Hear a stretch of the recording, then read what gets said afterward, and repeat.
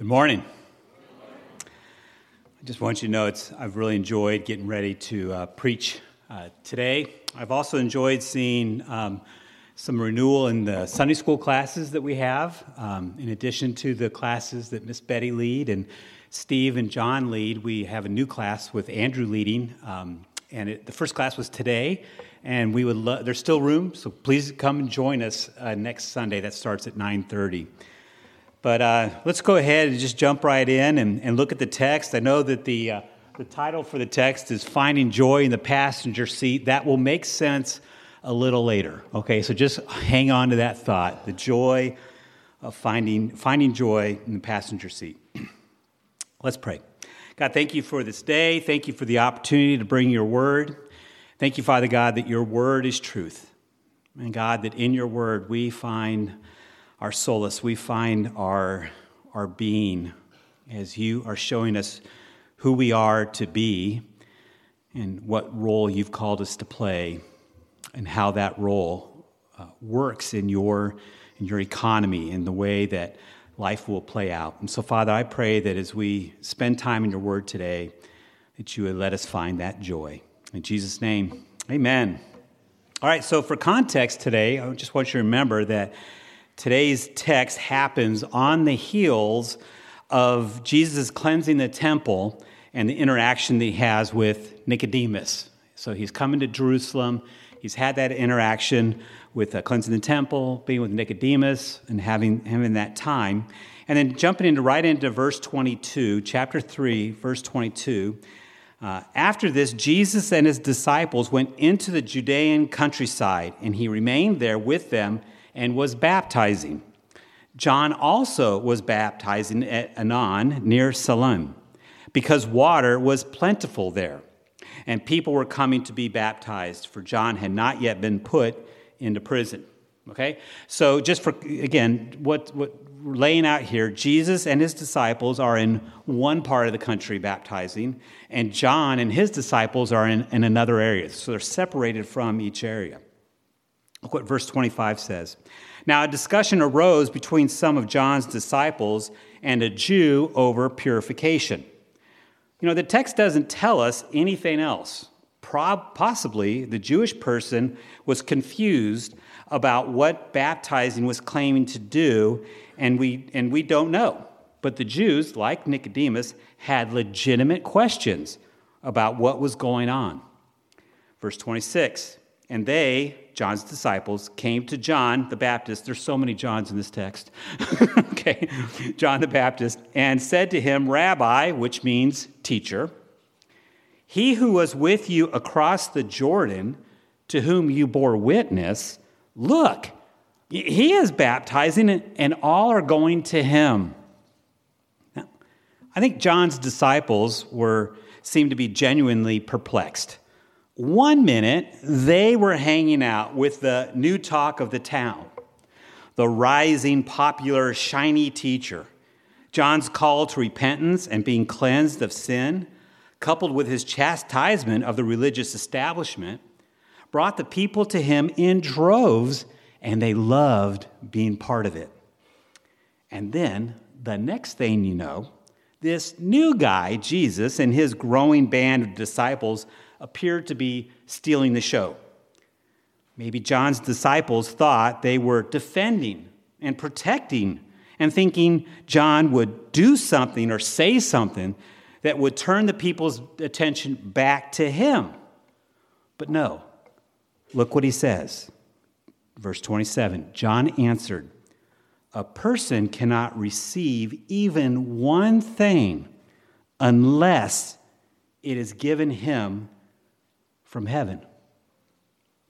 John's response is twofold. First, his response is what he believes of himself.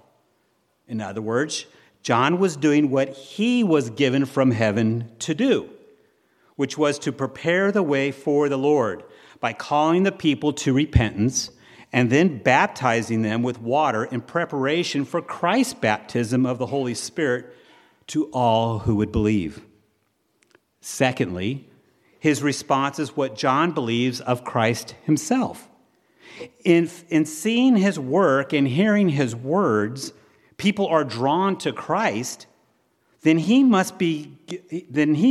must be what he was given from heaven to do as well. After saying this, John goes on and reminds them of what they know he said of Christ earlier. Verse 27, "You yourselves bear me witness that I said, I'm not the Christ, but I have been sent before him." John was saying, this isn't a popularity contest. I'm not the Christ. I'm just a messenger, a witness, preparing you, ushering you to the Christ. John the Baptist then puts on his John the Teaching Rabbi hat and is going to further explain this relationship with Christ and Christ's relationship with his people by way of an analogy that Christ himself used throughout the Gospels and is seen in the epistles and in the book of Revelation. The analogy of a wedding. Weddings are a big deal in the Middle East. I got to go to several, and they are a neighborhood celebration. The wedding week in the UAE, the United Arab Emirates, where Marilyn and I lived, is kicked off with the groom's house being entirely blanketed with lights. I mean, entirely.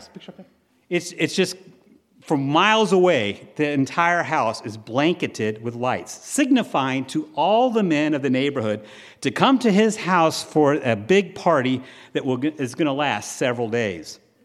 After the men's party, the bridegroom goes then to the bride's house, where they've been celebrating as well, and he takes her from the house to his home.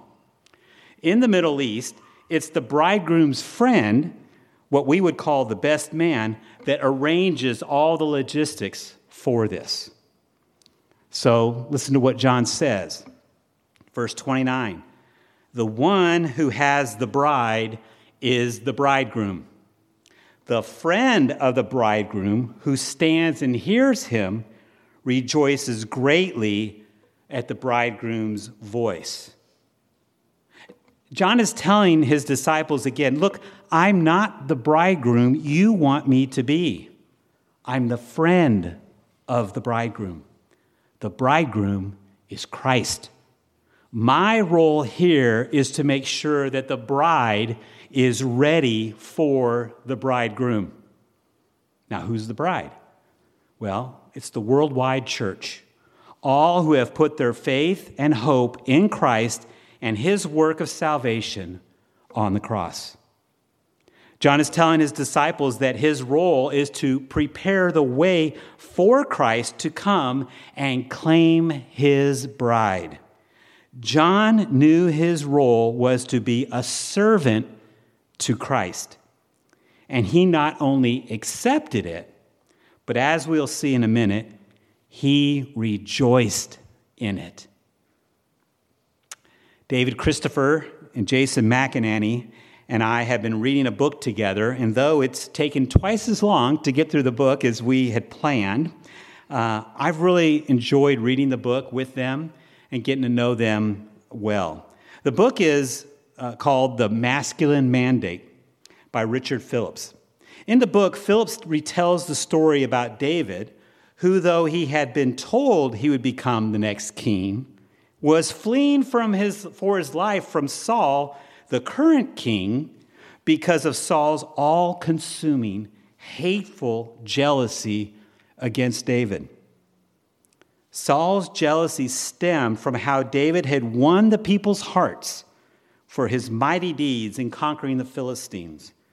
Phillips is telling the story to illustrate how men need other men in their lives to encourage them when they are under attack. Amen? Let's try it again. Amen? Amen. Thanks, Ben. To do so, the author zeroed in on David's close friendship with Jonathan, who, ironically, which means providentially, was Saul's son, whom Saul wanted to be the next king. A compounding factor in Saul's anger was that Jonathan had heard the prophecy that David was to be the king, and Jonathan was okay with that. Why? Because Jonathan, like John the Baptist, knew A person cannot receive even one thing unless it's given him from heaven. So how did Jonathan respond when Saul, with his army, was out to kill David? 1 Samuel 23, 15 through 17. David saw that Saul had come out to seek his life. David was in the wilderness of Ziph at Horesh. And Jonathan, Saul's son, rose and went to David at Horesh and strengthened his hand in God. And he said to him, "Do not fear, for the hand of Saul my father shall not find you. You shall be king over Israel, and I will stand next to you. Saul my father also knows this." Note what's happening here. First, Jonathan is committing high treason by giving aid to his father's sworn enemy. Do you see that? Jonathan is clearly saying, "You, not me, will be the next king over Israel." Jonathan is risking his life to save his best friend. Jonathan crossed into enemy territory to do so. David's guys might have killed him for him coming to help David. Jonathan spoke truth to David. I wonder, do you have people that do that for you? Finally, notice how Jonathan did it. By strengthening David's hand in God. This is why our vision here at Friendship is to be a family of disciples growing together in grace and truth. Last week, Mark shared from John 3:19. And this is the judgment: the light has come into the world, and people love the darkness rather than the light, because their works were evil. We want all of you, eventually, to be in a discipling relationship so that the darkness that the world has to offer you, like John the Baptist and Jonathan, know clearly who you are and the light you're called to be. That will only happen when we, as the waiting bride of Christ, can move beyond just friendly information exchanges about the weather, which is a fun topic, into life-transforming, intentional, relational friendships that strengthen you, like Jonathan did for David, in the mighty deeds and actions and words and promises of God Most High.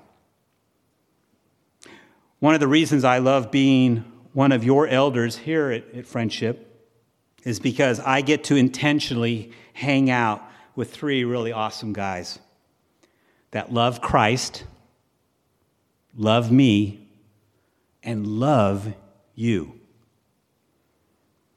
Guys, seek the office of elder.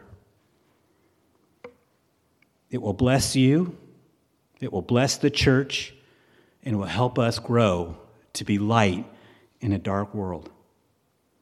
A couple of questions to ponder before we go on. John the Baptist knew who he was.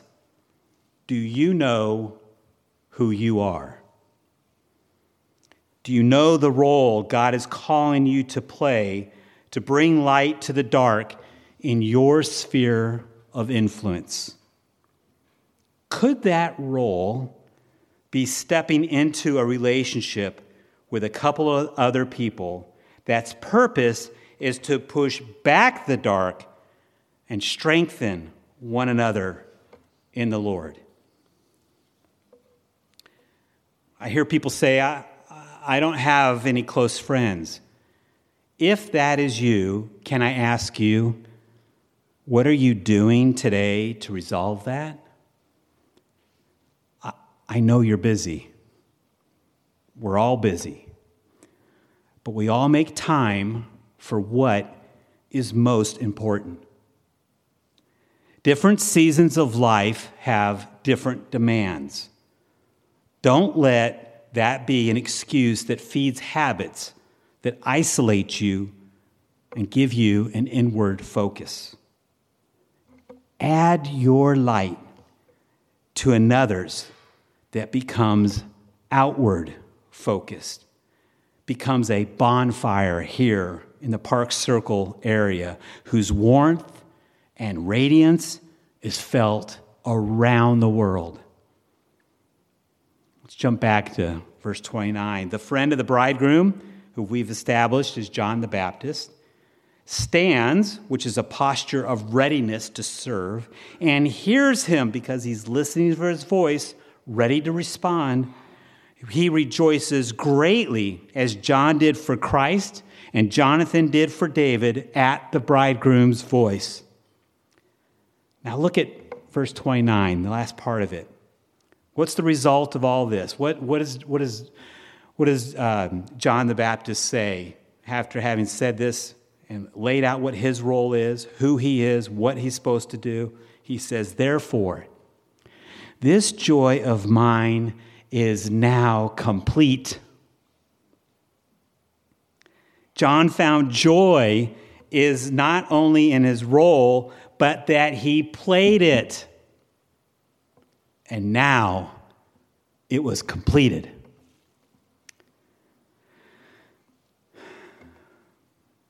The last thing I remember doing at my son's wedding was at the close of the reception, we were handed out these big 3-foot-long sparklers. Have you guys seen those things? They're like huge, okay? I want to tell you, they are really hard to light. And if you're in charge of lighting those things, matches is not going to cut it. You need to bring a little torch, okay? That's just a little side note there, okay? But I was trying to get these crazy sparklers lit, and then my Navy protocol mindset kind of clicked in, and it was really being challenged because people weren't standing in straight lines, okay? So this is all going through my mind, and then there they were, hand in hand, big, goofy smiles all over their face, exiting among hoops and hollers of congratulations. They got in the car, and they drove off. And my heart was filled with joy as images of him running to me as a child, now being him running away to his new life with his beautiful bride. Our hopes and dreams to get him to this point, and it was challenging, was now complete. My son was officially now his own man, with his own wife, and would begin his own family soon. While David and I will always have a father-son relationship, my role as the responsible authority in his life was now joyfully completed. John's last words here for today are what I think are the most difficult to implement, especially for the rugged individualist our Western society continues to breed into us. Verse 30. He must increase, but I must decrease. I drive anywhere and any time I get in a car, okay? Very rarely do I not drive. Maybe it's because it's an inherited thing, because my dad drove us as a family everywhere, but I think it goes to something much deeper. I, like my dad, want to be in total control. I want to do what I want to do, when I want to do it, where I want to do it, and with whom I want to do it. Is anybody saying amen? Amen. All right. So we're very close to each other, okay? But being a passenger means that you are submitting to someone else's driving. It's letting them take control and you being okay with it. Today's message, in one clear statement, if you're taking notes, this is it. John the Baptist showed up in a shiny new car that got lots of attention. Then he joyfully handed the keys to Jesus.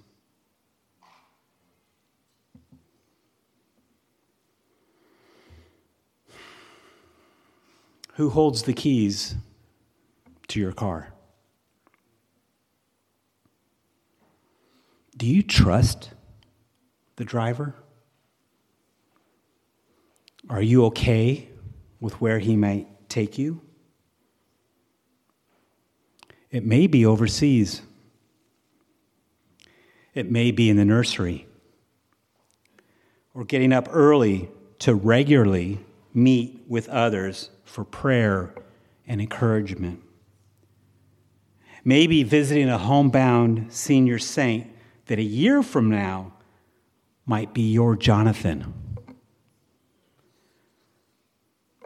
Maybe being part of a church plant, or revitalizing and helping a struggling church. Can you find joy in the passenger seat? If so, you are a better person than me, because I struggle with this daily. But I've had some John the Baptist kind of people invested in my life that pointed me in the right direction.